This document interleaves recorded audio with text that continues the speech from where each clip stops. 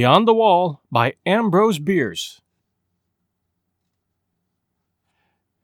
Many years ago, on my way from Hong Kong to New York, I passed a week in San Francisco. A long time had gone by since I'd been in that city, during which my ventures in the Orient had prospered beyond my hope. I was rich and could afford to revisit my own country to renew my friendship with such of the companions of my youth as still lived and remembered me with the old affection. Chief of these, I hoped, was Mohan Dampier, an old schoolmate, with whom I had held a desultory correspondence which had long ceased, as is the way of correspondence between men. You may have observed that the indisposition to write a merely social letter is in the ratio of the square of the distance between you and your correspondent. It is a law. I remember Dampier as a handsome, strong young fellow of scholarly tastes, with an aversion to work and a marked indifference to many of the things that the world cares for, including wealth, of which, however, he had inherited enough to put him beyond the reach of want. In his family, one of the oldest and most aristocratic in the country, it was, I think, a matter of pride that no member of it had ever been in trade nor politics, nor suffered any kind of distinction. Mohan was a trifle sentimental, and had in him a singular element of superstition, which led him to the study of all manner of occult subjects, although his sane mental health safeguarded him against fantastic and perilous faiths. He made daring incursions into the realm of the unreal without renouncing his residence in the partly surveyed and charted region of what we are pleased to call certitude. The night of my visit to him was stormy.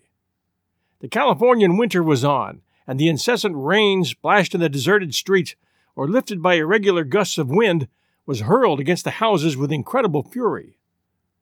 With no small difficulty, my cabman found the right place, away out toward the ocean beach, in a sparsely populated suburb. The dwelling, a rather ugly one, apparently, stood in the center of its grounds, which, as nearly as I could make out in the gloom, were destitute of either flowers or grass. 3 or 4 trees, writhing and moaning in the torment of the tempest, appeared to be trying to escape from their dismal environment and take the chance of finding a better one out at sea. The house was a 2-story brick structure with a tower, a story higher, at one corner. In a window of that was the only visible light. Something in the appearance of the place made me shudder, a performance that may have been assisted by a rill of rainwater down my back as I scuttled to cover in the doorway. In answer to my note apprising him of my wish to call, Dampier had written, "Don't ring. Open the door and come up." I did so.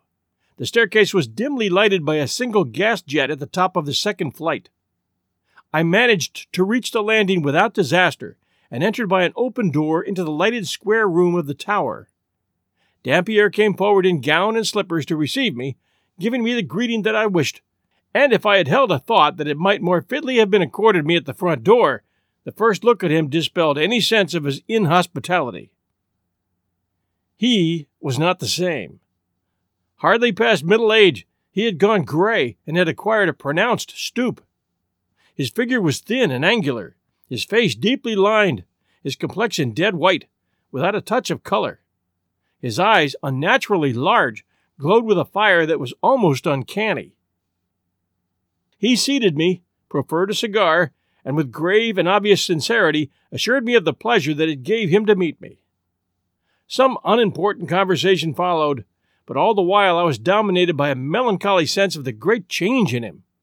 This he must have perceived, for he suddenly said with a bright enough smile, "You are disappointed in me. Non sum qualis eram." I hardly knew what to reply, but managed to say, "Why, really, I don't know. Your Latin's about the same." He brightened again. "No," he said, "being a dead language, it grows in appropriateness. But please have the patience to wait. Where I am going there is perhaps a better tongue. Will you care to have a message in it?" The smile faded as he spoke, and as he concluded he was looking into my eyes with a gravity that distressed me. Yet I would not surrender myself to his mood, nor permit him to see how deeply his prescience of death affected me. "I fancy that it will be long," I said, "before human speech will cease to serve our need, and then the need with its possibilities of service, will have passed." He made no reply, and I too was silent, for the talk had taken a dispiriting turn, yet I knew not how to give it a more agreeable character. Suddenly, in a pause of the storm, when the dead silence was almost startling by contrast with the previous uproar, I heard a gentle tapping, which appeared to come from the wall behind my chair. The sound was such as might have been made by a human hand, not as upon a door by one asking admittance, but rather, I thought, as an agreed signal, an assurance of someone's presence in an adjoining room. Most of us, I fancy, have had more experience of such communications than we should care to relate. I glanced at Dampierre.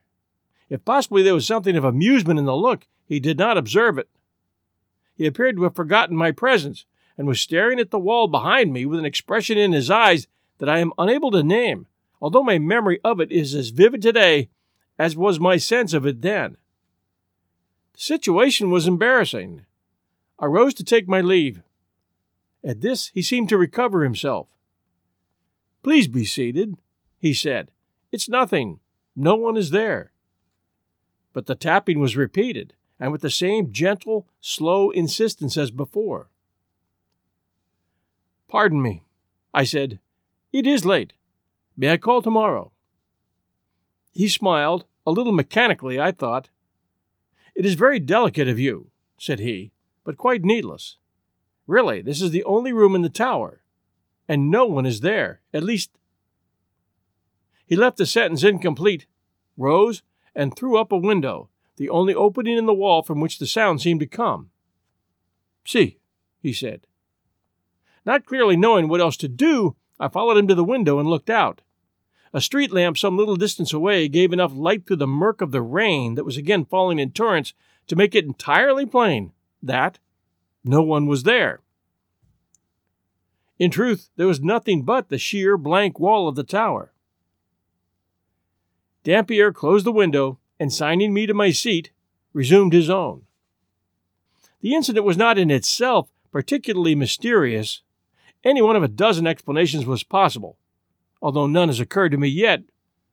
Yet it impressed me strangely, the more, perhaps, from my friend's effort to reassure me, which seemed to dignify it with a certain significance and importance. He had proved that no one was there, but in that fact lay all the interest, and he proffered no explanation. His silence was irritating, and it made me resentful. "My good friend," I said, somewhat ironically, "I fear I am not disposed to question your right to harbor as many spooks as you find agreeable to your taste and consistent with your notions of companionship. That's no business of mine. But being just a plain man of affairs, mostly of this world, I find spooks needless to my peace and comfort. I am going to my hotel, where my fellow guests are still in the flesh." It was not a very civil speech, but he manifested no feeling about it. "Kindly remain," he said. "I am grateful for your presence here. What you've heard tonight I believe myself to have heard twice before. Now I know it was no illusion. That is much to me, more than you know. Have a fresh cigar and a good stock of patience while I tell you the story." The rain was now falling more steadily, with a low, monotonous susurration, interrupted at long intervals by the sudden slashing of the boughs of the trees as the wind rose and failed. The night was well advanced, but both sympathy and curiosity held me a willing listener to my friend's monologue, which I did not interrupt by a single word from beginning to end. "10 years ago," he said, "I occupied a ground-floor apartment in one of a row of houses, all alike, away at the other end of town, on what we call Rincon Hill.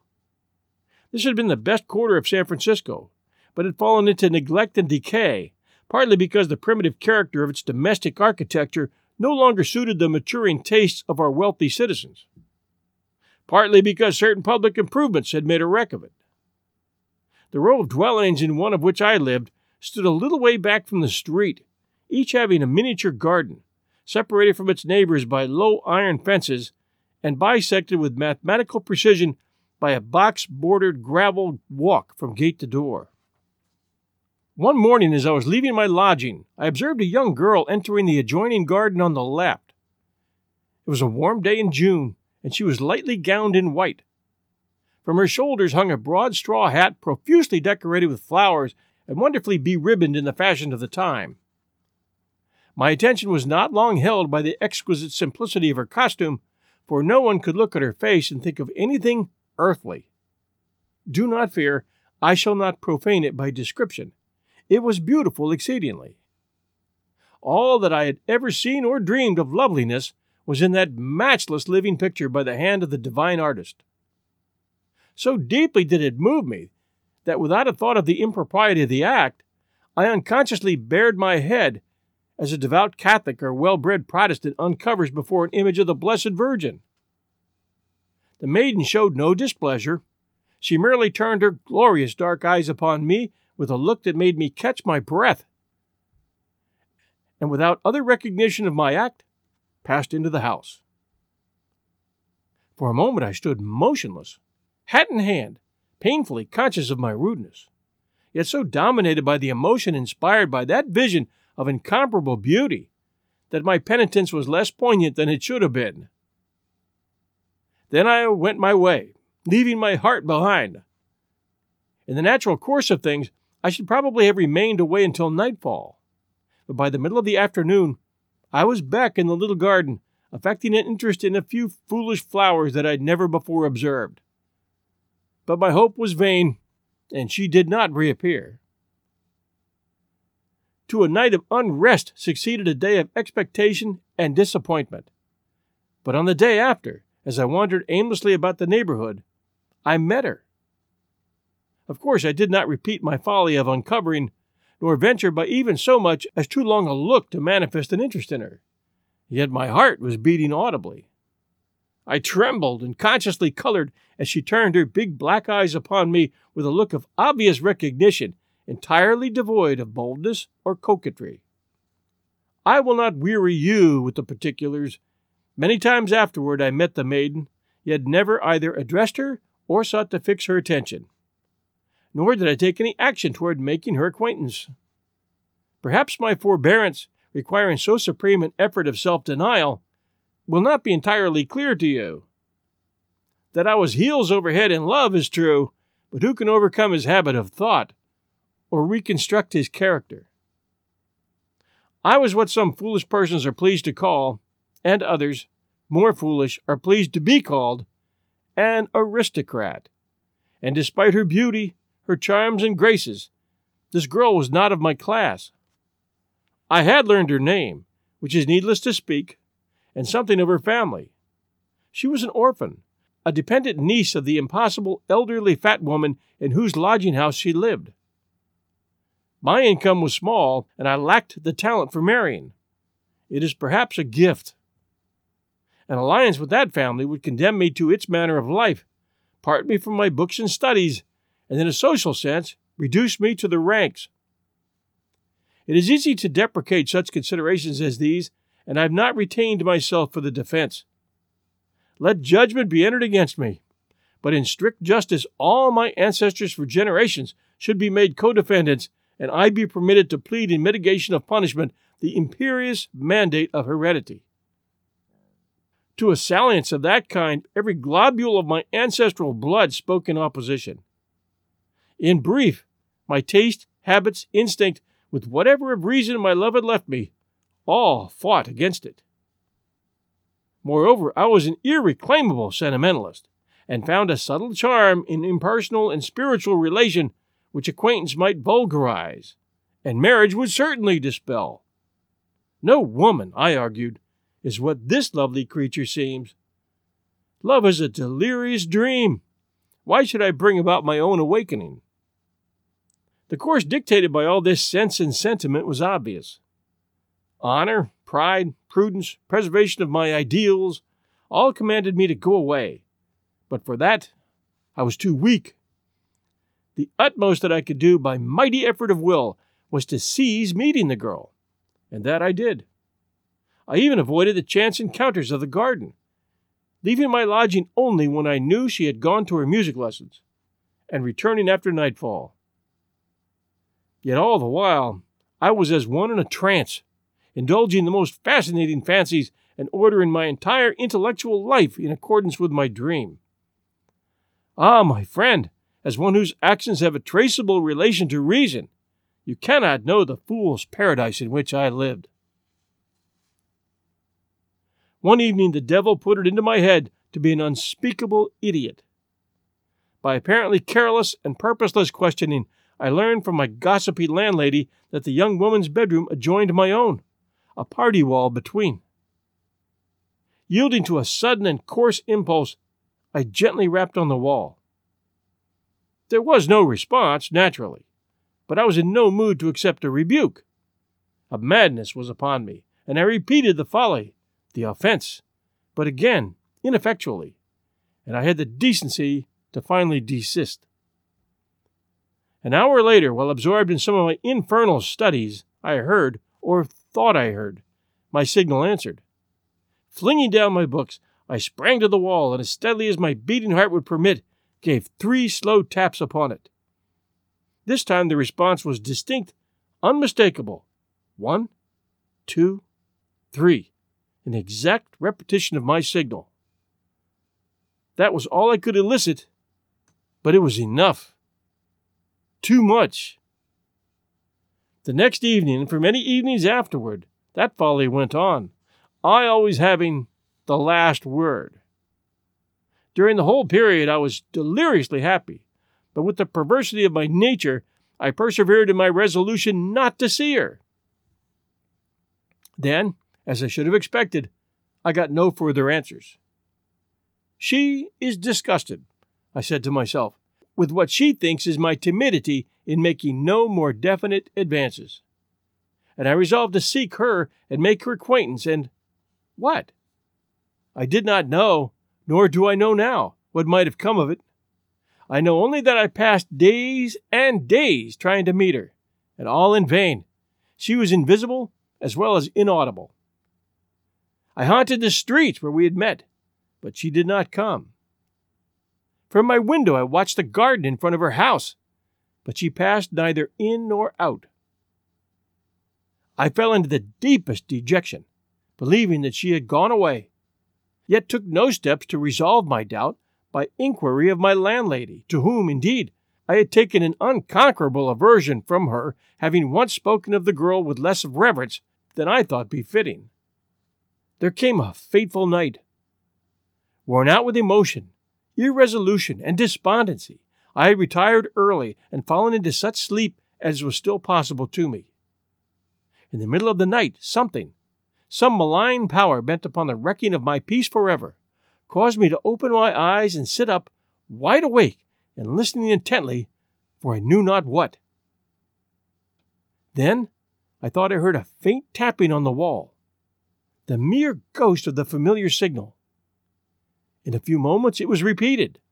1, 2, 3. No louder than before, but addressing a sense alert, and I strained to receive it. I was about to reply when the adversary of peace again intervened in my affairs with a rascally suggestion of retaliation. She had long and cruelly ignored me. Now I would ignore her. Incredible fatuity. May God forgive me.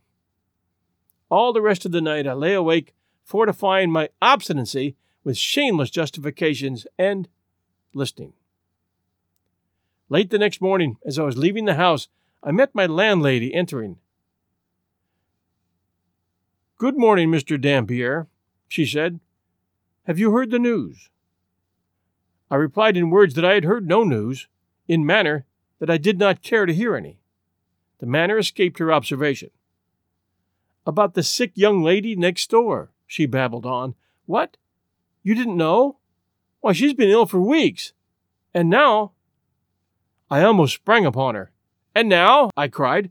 "Now what?" "She is dead." And that's not the whole story.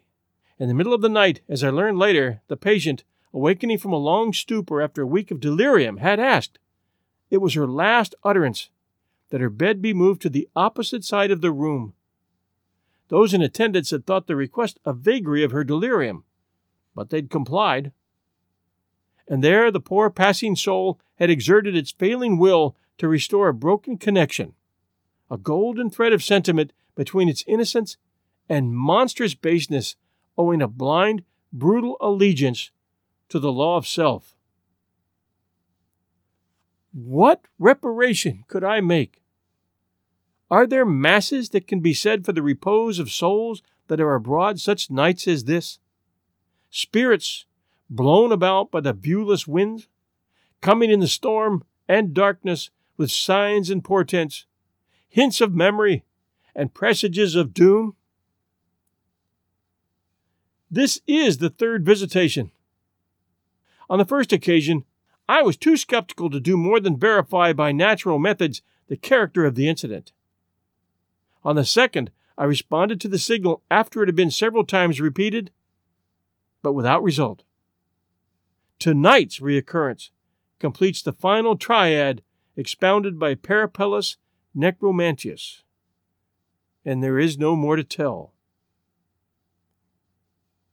When Dampier had finished his story, I could think of nothing relevant that I cared to say, and to question him would have been a hideous impertinence. I rose and bade him good night in a way to convey to him a sense of my sympathy, which he silently acknowledged by a pressure of the hand. That night, alone with his sorrow and remorse, he passed into the unknown. Thanks for joining us at 1001 Classic Short Stories and Tales. Hope you enjoyed this story by AMBROSE BIERCE. We do ask that you think about supporting our show at patreon.com/1001 Stories Network. We're an independent show trying to make it to 1001, and we've still got a long way to go. We really do need your help to make sure we make it.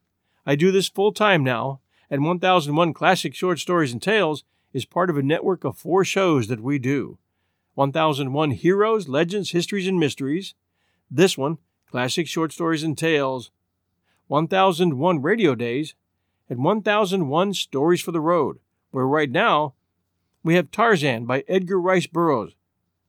This is your host and storyteller, John Hagedorn, and we'll be back soon.